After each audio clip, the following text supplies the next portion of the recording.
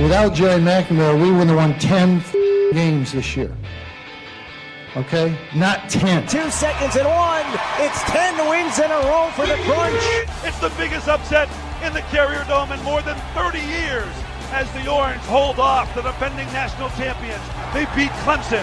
The Bills make me wanna shout. McCoy in the backfield takes the handoff, runs up the middle, breaks a tackle. He's inside the 10, cuts to the left, into the end zone. Buffalo wins. Back to Folk. Red Sox fans have longed to hear it. The Boston Red Sox are world champions. Somebody in Vegas told them they were going to win by 20. Gotta look at the positive side of things once in a while instead of the negative all the time. This is On the Block with Brent Axe. Don't you know it, voice man? Welcome back. Welcome aboard. Either way, we're getting over that hump together, baby. Happy Wednesday. You're on the block. Let's get right to it, shall we? We've got a lot to discuss with our next guest. Always appreciate when we get to catch up with the athletic director at Syracuse University, John Wildhack, back with us here on ESPN Radio Syracuse. John, how are you? I know it's the 17th, but first opportunity to say Happy New Year and your first chance to come on the show this year. Welcome back, sir. To be back. Happy New Year to you and to all your listeners. And it looks like you're getting over the hump day pretty well, given your enthusiasm and good music selection there. There you go. See? I knew there were things I liked about you, including the open of this show. We have to ask a very important question to start off with here, John. How are you? I hear you're on the mend from a little went under the knife during the Christmas break. I am. I had some knee surgery done on December 28th. Had a bad tear in the quad tendon, and it was kind of an accumulation of wear and tear. And then I finished it off playing basketball. So I'm on the DL list for a while, but I'm getting better, a little better every single day. You stole my thunder there. I was going to say, you going hard at pickup games or what? But that's what happened, huh? The basketball finally took you over the edge. Yeah, that was the coup de grace. There you go. A true athletic director with an athletic injury. That's fantastic. I love it. So best wishes to you there, certainly, as you rehab slowly but surely there.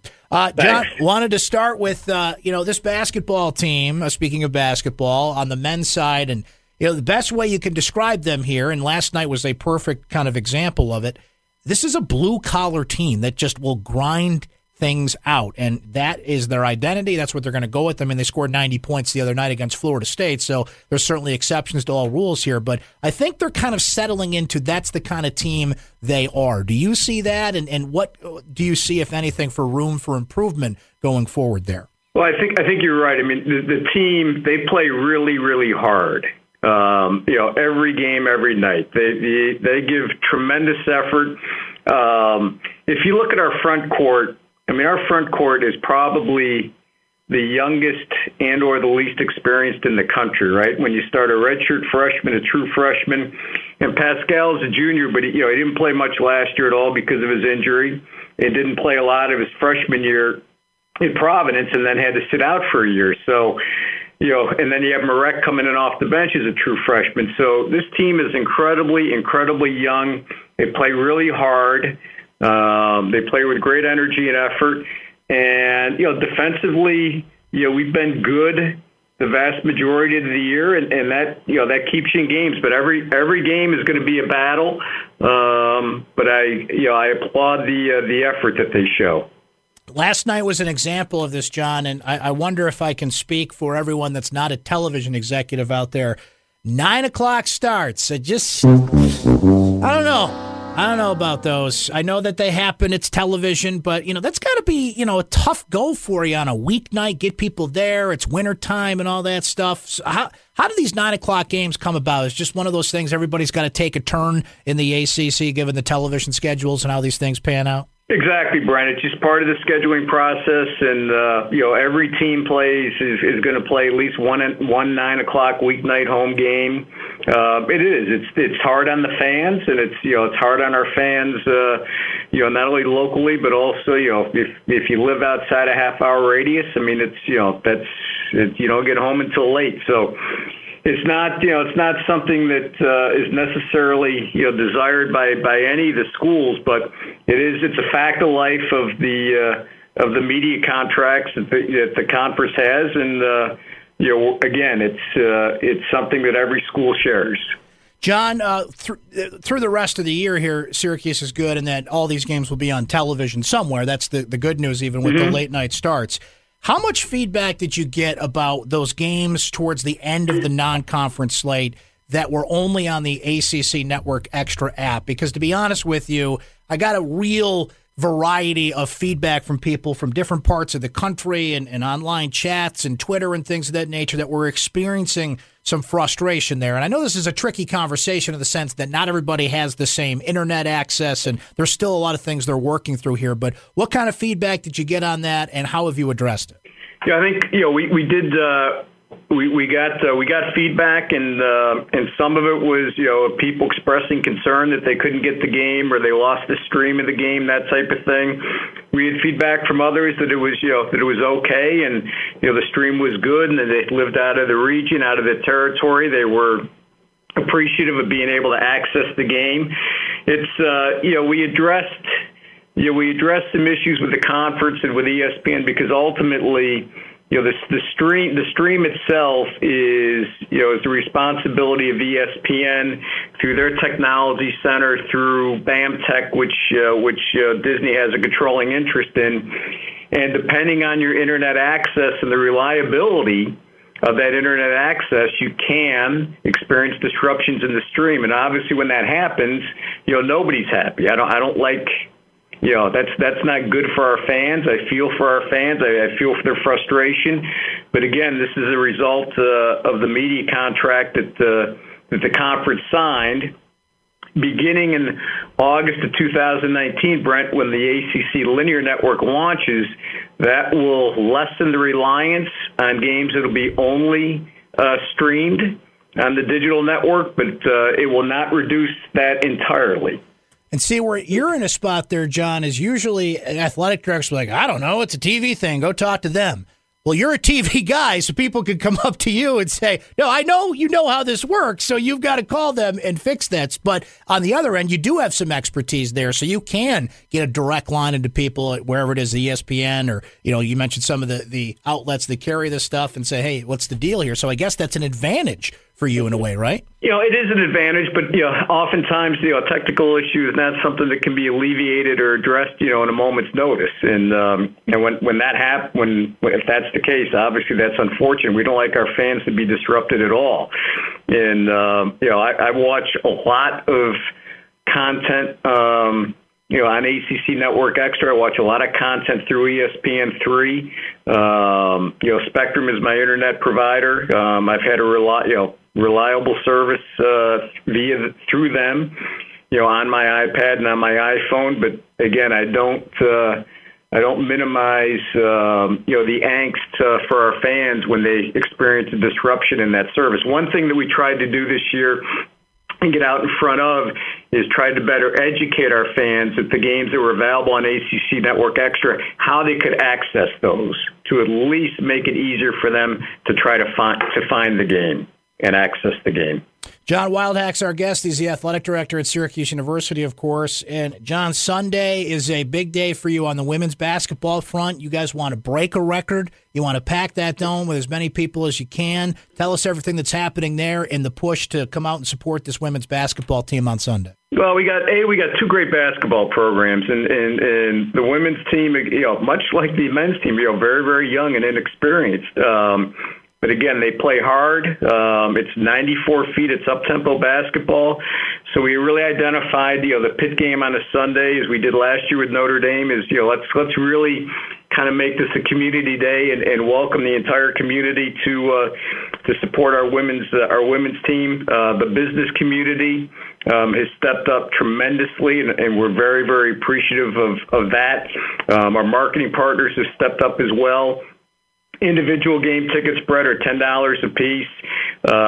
Youth sports teams, if they come, $2 tickets for youth sport teams in groups of 15 or more, are $5 per ticket. So we've tried to make this great value, and we want to create a great energy and great experience in the Dome for not only for our program but also for our fans. And one of the things that also is we hope something like this, Brent, will encourage young people, whether it's young girls, young boys, if they're not involved in sports, to consider becoming involved in a sport, whether it's basketball or any other sport. Maybe they come to the Dome and they haven't been to the Dome before, and the result of it, they take an interest in sport. And there's so many studies out there that speak to the benefits, the direct benefits that youth sports has on young people as they develop, and in the skills and the self-confidence that it provides them. So, we want to support our team. There's no question about that. But we also want to try to engage the community, engage young people in our community to participate in sports. You brought up that it's a younger team and some new faces. There is one player in particular who has been really fun to watch. She scored 44 points in a recent game, which is one of the greatest performances, men or women, in the history of that building. And it just goes to show you, like the men's team is Merrick Dolezaj. You never know where players are going to come from. You have an Australian import on the women's team who has really been kind of a real jolt for Coach Q's squad. Tiana's, she's a really, really exciting player, and she's averaging basically a double-double, over 10 assists a game. She's a great ball handler, great passer, makes some passes, and has a court vision, which is, her court vision is really, really good, and it's comparable to anybody in the college game, whether it be men or women. She is really, really fun to watch, and again, for such a young team, they've gelled and they play really hard. We played extremely well at home. We had a great win against Florida State, who was ranked 11th a week ago on Sunday, and hopefully we can put on a great show on Sunday against Pittsburgh for our fans. So the record for the women is 11,021, set in 2016-17. They want to beat that record, and of course you can hear both those games. Tomorrow's against Miami and Sunday's right here on ESPN Radio Syracuse. John, what are some of the other headlines going on, winter sports, right now that we should know about? Well, I think, both lacrosse programs are back. We're back from break. The kids started class yesterday, so, you get into a routine and practice sessions for both lacrosse programs. Track, we had our first indoor meet this past weekend. We fared extremely, extremely well, so we're excited about a great start for our track team. Women's hockey, it's again a young team, and we've lost a lot of 2-1, 3-2 games, and they play really, really hard. We've just kind of been on the wrong end of the score sheet a little bit, and then obviously football off-season strength and conditioning workouts began yesterday when the kids came back. So there's always a lot going on, and it's a fun time of year, and it's fun to have all the kids back on campus. Speaking of football, the 2018 schedule made official today. We kind of knew what the non-conference slate looked like and know who the ACC opponents are, but now it's lined up. And let me just ask you, when you look at that schedule, what are some of the things that stand out to you? Well, I think, we've got two heavyweights, two big-time heavyweights in September, right, with Florida State home on the 15th and at Clemson on the 29th. It's a challenging schedule. There's no question about that. You expect to play that. We open on the road against Western Michigan. But in some ways, I kind of like playing, Florida State or Clemson early in the year, a conference opponent, because it gets everybody's attention really, really quick. When your first game is against Florida State, that kind of heightens the sense of urgency and anticipation, whether it's for the staff, whether it's for the players, or whether it be for our fan base. And I think, Brent, as the ACC builds their schedule going forward, you're going to see more conference games, being played in week 2 and week 3, and part of that will be driven by the ACC network. So this is something to get accustomed to, but I think it creates real excitement.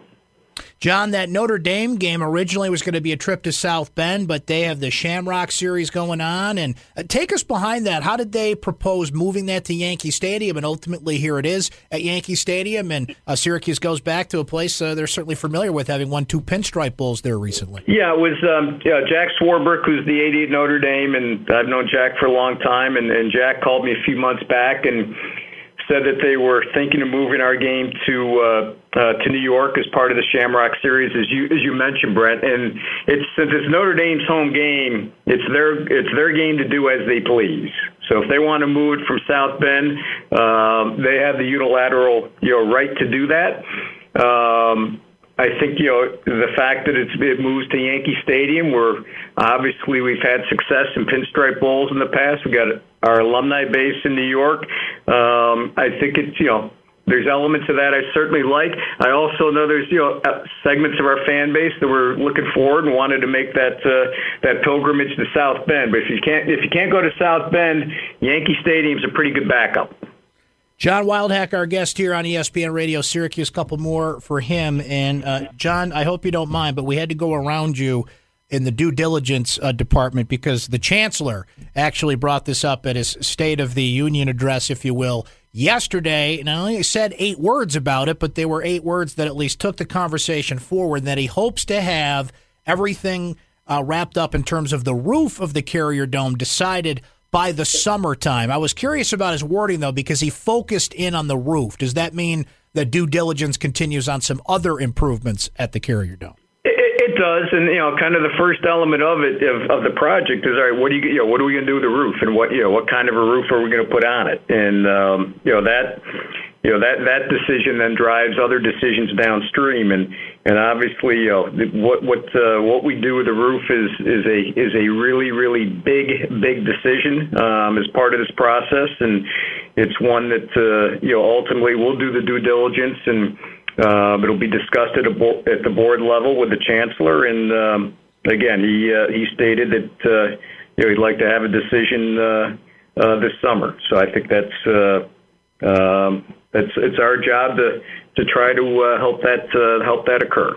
Remind me, John, has it been decided, or is this still up in the air as part of due diligence, that no matter what that decision is on the roof, that you do not want to, or at this point won't move the football team, won't move the basketball team, they won't have their schedules affected by the improvements, or is that still to be determined? Well, every piece of research due diligence that we've done on this, Brent, has been, is part of the narrative and the dialogue is we cannot disrupt the football season, we cannot disrupt the basketball season. We can't do like what we did in 1979 and play 11 football games, away from the dome. You can't do that in this day and age. So we'll see how that continues by the summer. We're approaching it. We have a deadline. We have a time frame here, and one of these days, we're going to get the details there. But that was something. It was something, John. I appreciated that Kent gave us at least a little bit of a road to go down here. Yeah, and that would be weird to play 11 games away. And I remember they went to Ralph Wilson Stadium, then known as Rich Stadium, and it's just kind of one of those things like, yeah, here in 2018 you can't do that. So it was my senior year here as an undergrad, and it was a bummer. No home games. John, we'll always appreciate your time. We wish you well in your recovery from knee surgery, and, of course, you're always welcome on the program. Lots of exciting things to come, but the big focus, of course, is Sunday. Women's basketball trying to break that record, so folks get out there and support them and pack that Carrier Dome for a big-time game there and see an exciting team. And, of course, you can hear it as well here on ESPN Radio Syracuse. John, thank you. We'll catch up again soon. Brent, thanks. Good to be with you. Appreciate it. Thank you. That is John Wildhack. He's the AD at Syracuse University.